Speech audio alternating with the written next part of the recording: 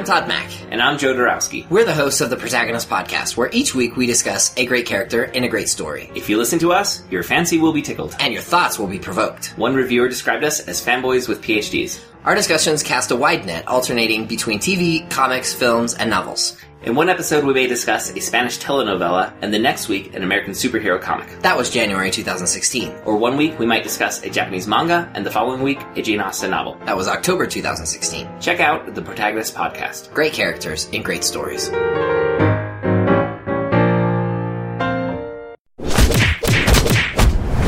Dueling genre.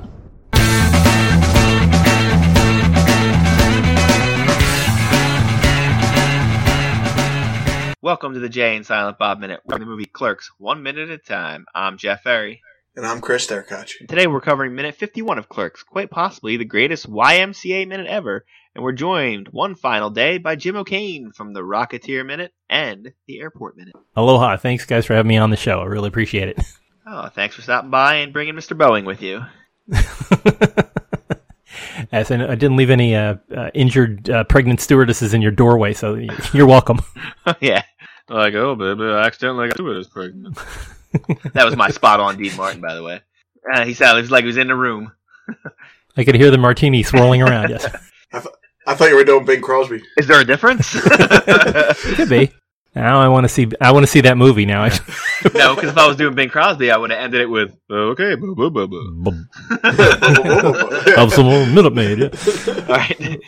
This minute 51 starts with Randall explaining how Julie Dwyer died, and this minute ends with, we leave the quick stop. Yes, the Gilligan cut. It ends with the Gilligan cut. That's one of my favorite movie tropes. I'm absolutely not doing this. We're doing this. And again, it only works in movies because, again, in real life, you would have that conversation the whole way out. Yeah, so we find out that Julie Dwyer, R.I.P., died mid-backstroke at the YMCA pool. I enjoy that they know that she died during a backstroke. That's a lot of information to have. Well, this is what Sanford told him. So, apparently Sanford's a pretty good storyteller. and has access to he has access to a lot of information, too, apparently. Yeah. Yeah, apparently. Including the, is that Monmouth County Coroner's Office? Because it's not even that she died in the pool, or specifically the YMCA pool. Yeah. They know it was a backstroke. The butterfly, she was fine. The breaststroke, she was fine. Backstroke did her in. Yeah, that's what brought on the aneurysm. And then we find out she was number 6. Listen, I don't find it creepy that he knows that he's had sex with 12 different girls. I do find it slightly alarming that he knows the one of them as the number in the order. Yes. That's when it goes from just being normal. Okay, know how many people you slept with, but to, no, you're a creep who has a book somewhere. Well, what's creepier is he's had sex with a dead person. Well, I mean, it's one of those. It's kind of like that T-shirt about commas being important. I think the way you say it is not that you've had sex with a dead person. You've had sex with a person who is now dead. Who is now dead, yeah, right? But that's not the way Randall says it. You need the preposition in there. A grammar is important in that situation. Is that the old the T-shirt "Let's eat grandma"? There's "Let's eat grandma" and then "Let's eat, grandma." Yeah. I will give him some slack though on this, because if you think of anybody that has a large family, like if they have 9 kids or 12 kids or whatever, usually the people in that family can name them off it's Paul, Julie, they'd be able to name them off all in one breath. So they all know which order and places. Apparently, instead of having a large family, he's just going through his sexual history like they're all family members or something. He can just rattle them all off at once. It's like naming the Brady kids all at once. So what would be impressive a little bit Veronica could name off her conquests all in a row. Yeah, in a row? Yeah. Randall does give us one of my favorite Randall lines. The part about how ironic it is that he hates he hates people, but he loves a gathering. Yeah. Isn't it ironic? It is the perfect Randall line. And I think it has nothing to do with anything. It's just he realizes that he can completely inconvenience Dante in this moment, and he's going to do it. He also has an odd way of saying, tell him about the funeral. Paulson's funeral parlor, next show is at 4 o'clock. Well, you don't refer to viewings as next show? And he also says one night only, she gets buried in the morning. You can almost see the poster. Yeah. One night only. Sunday, Sunday, Sunday. Julie the Wake. Yeah. Well, they aren't that far from Englishtown, so it might be. Yeah. Well, he does mention, he says the burial's tomorrow. I mean, couldn't you just go to the burial? That. Yeah, but I guess, he didn't want to miss the social event of the season, though. Well, I know Randall doesn't want to miss the social event of the season. I guess it's a little different. I mean, they are 22. That's a little more shocking when somebody dies, especially not in an accident of some sort.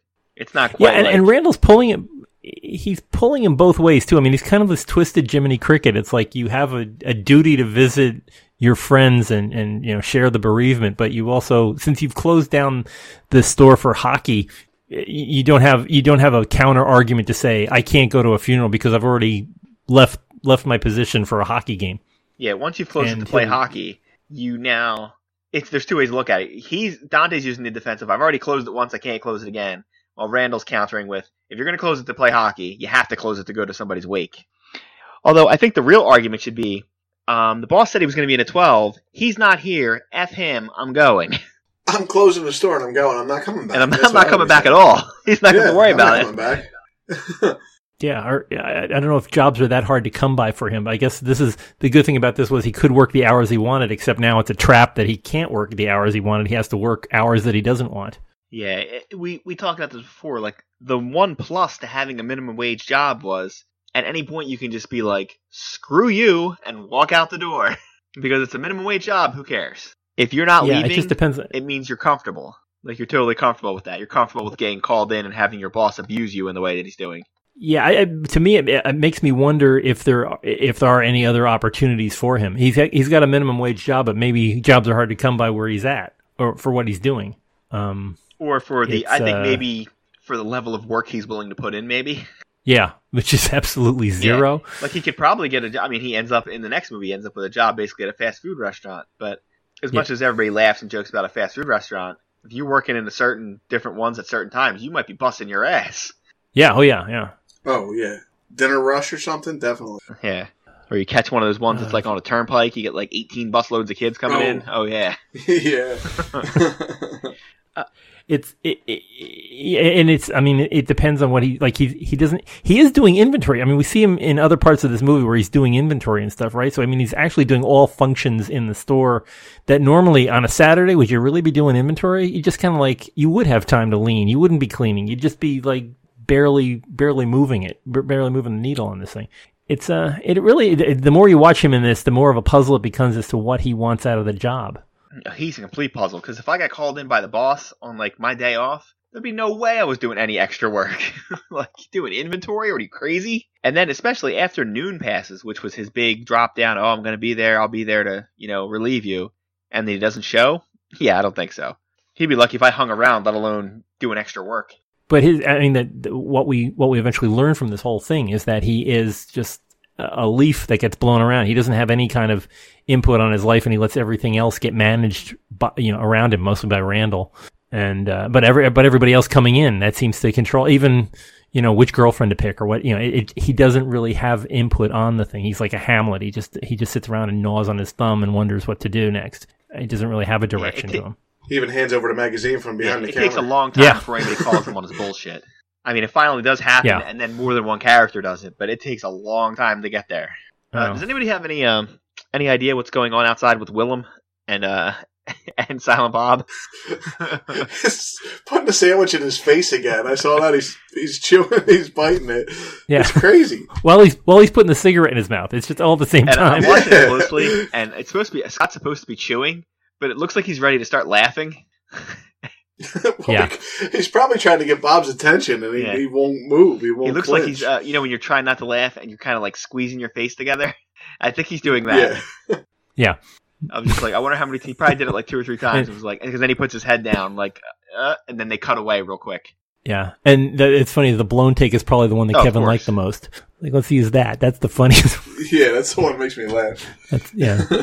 Yeah, I want to go to a funeral at some point that is the social event of the season.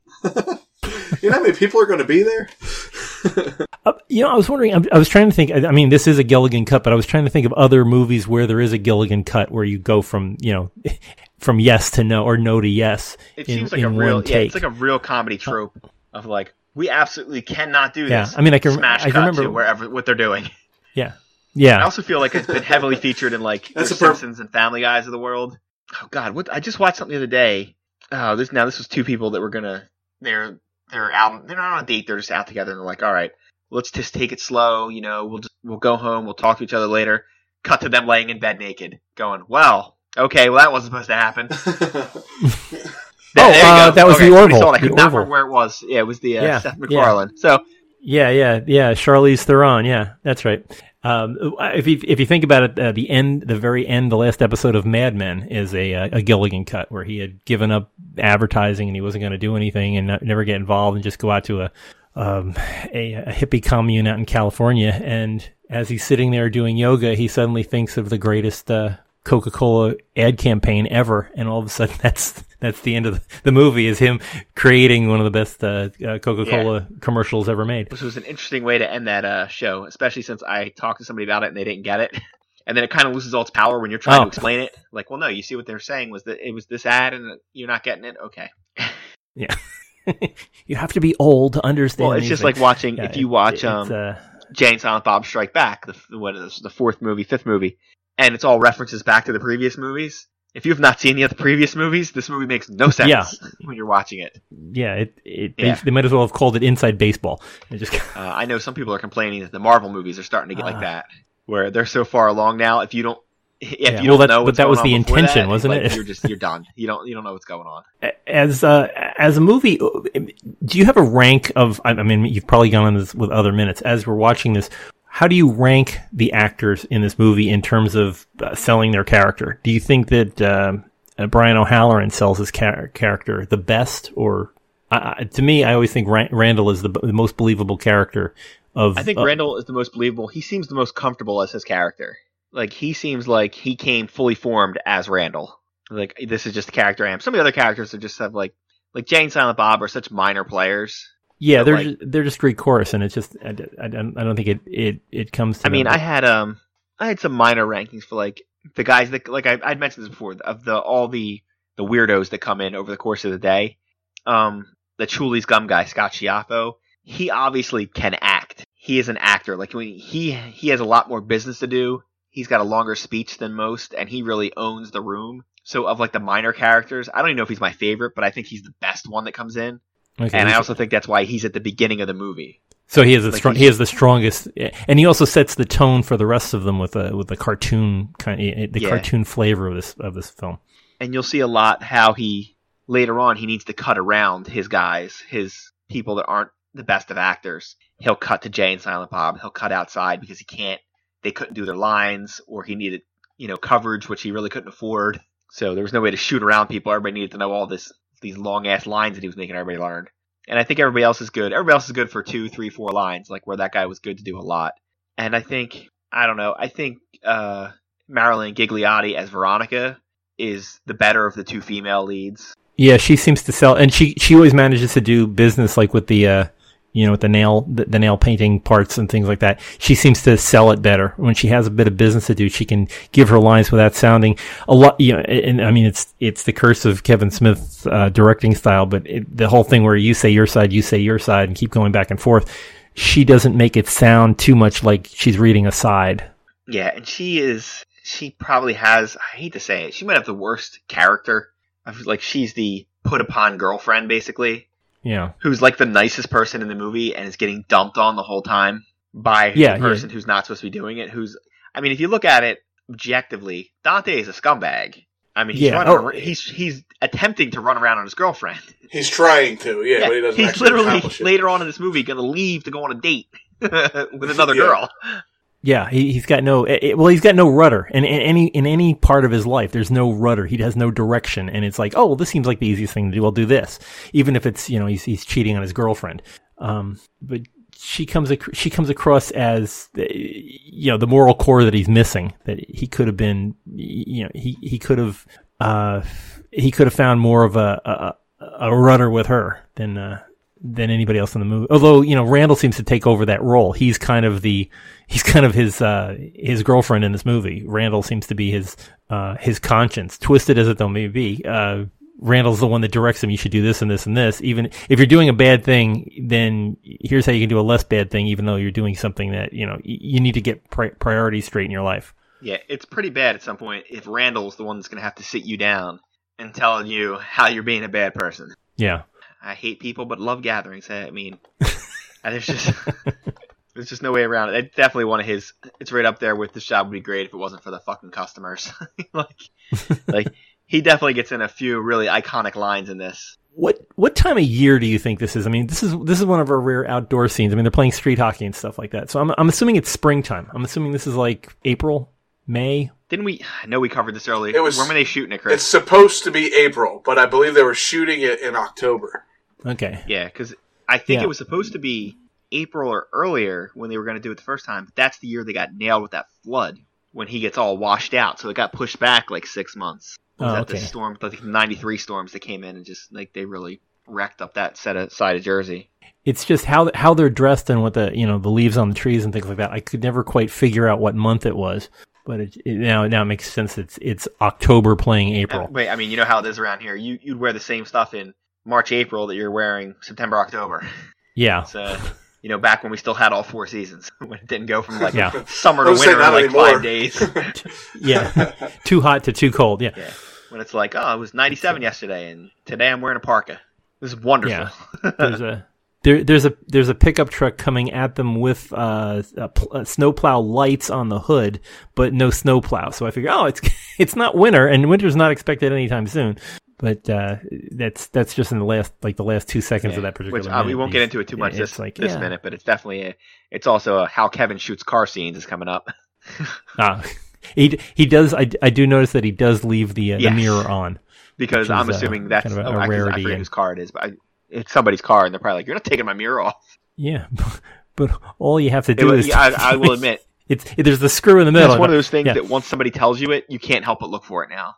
Once you know that they take the rear view down, now every movie I look at, I'm like, they took it down. Or that people are driving all the time with their windows down, so they don't see the camera glare in the windows, even though it's winter. Or they're doing 70 miles an hour and somehow having a conversation. Yeah, the wind doesn't seem to bother them that much, and they, ADR is an amazing thing. There's so many things that people can tell you, little things that just wreck a movie. I can wreck all Glenn Ford movies for you by just pointing out that one time he was kicked by a horse, and he considered the right hand side of his face to be destroyed. So he insisted on any movie that he's in that you only show the left side of his face. The next time you watch Superman, the 1978 movie, watch Glenn Ford and see how many times you see his the right side of his face. The answer is none, because he just, no matter what they're doing, he turns his head to the right so that you only see the left-hand side of his face. And it's in just about every Glenn Ford movie. Oh, good. Thanks. Chris, Chris, I got one for you, too. If you ever watch MASH, what's his name? Guy that played Radar. Why do I not remember his name? Gary Berghoff. Yeah, he's got a the hand. hand. He had I forget what it is. He has a couple fingers together. Or he's got something wrong with his hand. So if you ever see him, his hand's always at his side, away from camera, or he's always holding something in his hand. That teddy bear. He's always holding papers. He's always got the clipboard. Yeah, or the clipboard. So you can't see his hand. Yeah. Okay. You can see it every once in a while. If you're looking for it, you can catch it. Same thing with Scotty. Scotty's missing a finger in the original series of Star Wars. I gotta be honest, he should show that finger off. He lost his finger on D-Day. Yeah, exactly. But it's always interesting to see how he's holding something like a wrench or something like that, or a space wrench, and what do you think? Just It's got a to bad cover look it for up your all chief the engineer time. to be missing fingers. Yeah. Well, he can't do the Vulcan thing. It's just very confusing. Mr. Scott, that is. Are you flipping me off? What is that? Gesture with my people. All right, we must be getting near the end as we're heading into Star Trek now. Yeah, but it's been a thrill of a minute, though. I gotta admit, despite what other people want to talk about, I do the Dante and I just make them talk about it. All right, Chris, do you have anything else? You were saying? That's it. Thanks for being not helpful at all. All right, Jim, do you have anything else? Yeah, one little thing at the very beginning of this movie, at the very beginning of this minute, where there's there's all the cigarettes on the right hand side of the screen. Is that an advertisement for a caramel apple in the upper right hand corner, that you get like a free caramel apple with those cigarettes? Because that's what it looks like to me. It looks like a picture of caramel apple with $1.95 written across. I can't see it. The upper right, next to the word Cambridge, I don't know what that is a picture of, but to me it seems like it's a it looks like a caramel apple to me with a sticker in the middle of it. I can't even tell. You know what brand that is? Because I can't tell. I don't know. I mean, I don't know what the brand is. I just don't know what maybe it's like a wrecking ball. I don't know what. I don't It looks know what, like they tried to it draw looks like something a caramel and then apple. they put something over it. Yeah, it didn't work out. Never mind. Here we go again with this Rorschach test, because it looks like a Crown Royal bottle to me. That's what it looks like to me. I'm sure it does. Glug glug glug. Oh boy. Yeah. Okay. I would go with the Crown Royal thing too. Yeah, I'd see that. Give my Crown Royal and my smoke some out. So anyway, there's another mystery and another reason to visit Red Bank. So. You think that sign's still up there? We gotta go check that out. I'm guessing it's not. I'm sure the cigarettes are still there because, of course, they are. Yeah. Yeah, they probably put a 2 in front of the rest of it. It's probably $21.95. $21.95. All right. Wow. Oh. Well, guys, thanks for having me on these past 3 episodes. It's been a fun time. I really love this movie, and it's really easy to talk about. Sometimes when you get invited on a show, you're like, I don't know what to say about this thing, but there is a lot to talk about in every single minute of this movie. Yeah, Clerks so kind of exists in that world of it's not too. You don't have to be too technical. It's not a lot of. That's kind of why I picked it, because I didn't want to get into a super technical one. Like, I kind of pity people, like guys on the Star Wars thing. Like, there's a lot of details you need to know. Yeah, and don't mess it up. And you have a listener community that's going to let you know when you miss them. Like, I made no bones about it when I started this podcast. When I came on here, I'm like, listen, if you're expecting me to drop every piece of knowledge about Clerks, I'm not going to. Because if you need to know any of that, literally listen to Kevin Smith for 5 minutes. Because he'll tell you in his many commentaries and things, he tells you everything. Like, I'm really not going to give anything behind the scenes that you don't know already. If you're like a big fan of this, it's more of just coming at it from different angles, and it's a different format to watch it minute by minute. Like, only insane people do things like exactly. This. Yeah. Speaking of which, Jim, why don't you tell them where they can listen to your Movies by Minutes podcasts? Sure will. Check out. We've got 2 of them you can listen to. I did one with my friend Mark Cerulli, the Airport Minute, 1970 Universal Pictures Airport. That's completed, and you can find it at airportminute.com. We also have another one I did with Hal Bryan called The Rocketeer Minute, where we follow Disney's greatest adventure. And we have quite a few. Actually, we have 24 episodes with the Rocketeer himself, Billy Campbell, dropping in to chat about his time with that film. We never did get Jennifer Connelly to join us on the show, so that's our everlasting sadness. So someday I'll reopen the microphones if she ever calls. Even if her lawyers call me with cease and desist, I'd be happy with that. Count my blessings. But yeah, that's available at Rocketeer Minute, and you can also check out the current project I'm working on with so many others, including you fellas. We're doing the Die Hard Minute, where every week a different team of 13 different podcast teams covers the 1988 John McTiernan directed film Die Hard. Great Christmas film, great Bruce Willis adventure. So join us at diehardminute.com. Of course you have to go listen to that, because it's New Jersey's own Bruce Willis. Pride of the state. I mean, yes. He used to be. Anyway, moving on. So you can check us out. We're on duelinggenre.com. Go check out all the Movies by Minutes they have over there. They got, I'll just name a couple of them so I don't leave anybody out. You know, you got your Ferris Bueller, your Lord of the Rings, your Harry Potters, Rocky, Toy Teenage Story. Mutant Ninja Turtles. God, every time Teenage Mutant Ninja Turtles, I forget it. And of course, Scott himself doing, they're just finished Spider-Man, or it'll be finished by now, and he's starting up the Cornetto trilogy, which is, if you don't know, that's the Shaun of the Dead and all that stuff, the Edgar Wright movies. You can check us out on Facebook and Twitter, all the usual places. Join our Facebook listeners group, Jay and Silent Bob's Quicker Stop. Go over to iTunes, give us a 5-star review for this and our old one, The Burbs. And of course, jump over to Jim's 2 podcast, give him a 5-star review too. I mean, if you can give a 6-star review, that'd be better if you can figure out how. All right, I think that's it for us. Yeah, just keep clicking. Eventually, you'll get there. Just keep clicking. What you do is just make another username. Go in there and give us another 5-star review. So that'd be even better. Just keep making usernames. Keep giving us reviews. Got to make up for that guy that gave us a 2. Moving on. All right, so that is it for us. I think we're out of here, and I'm not supposed to be here today. I'm living day to day, just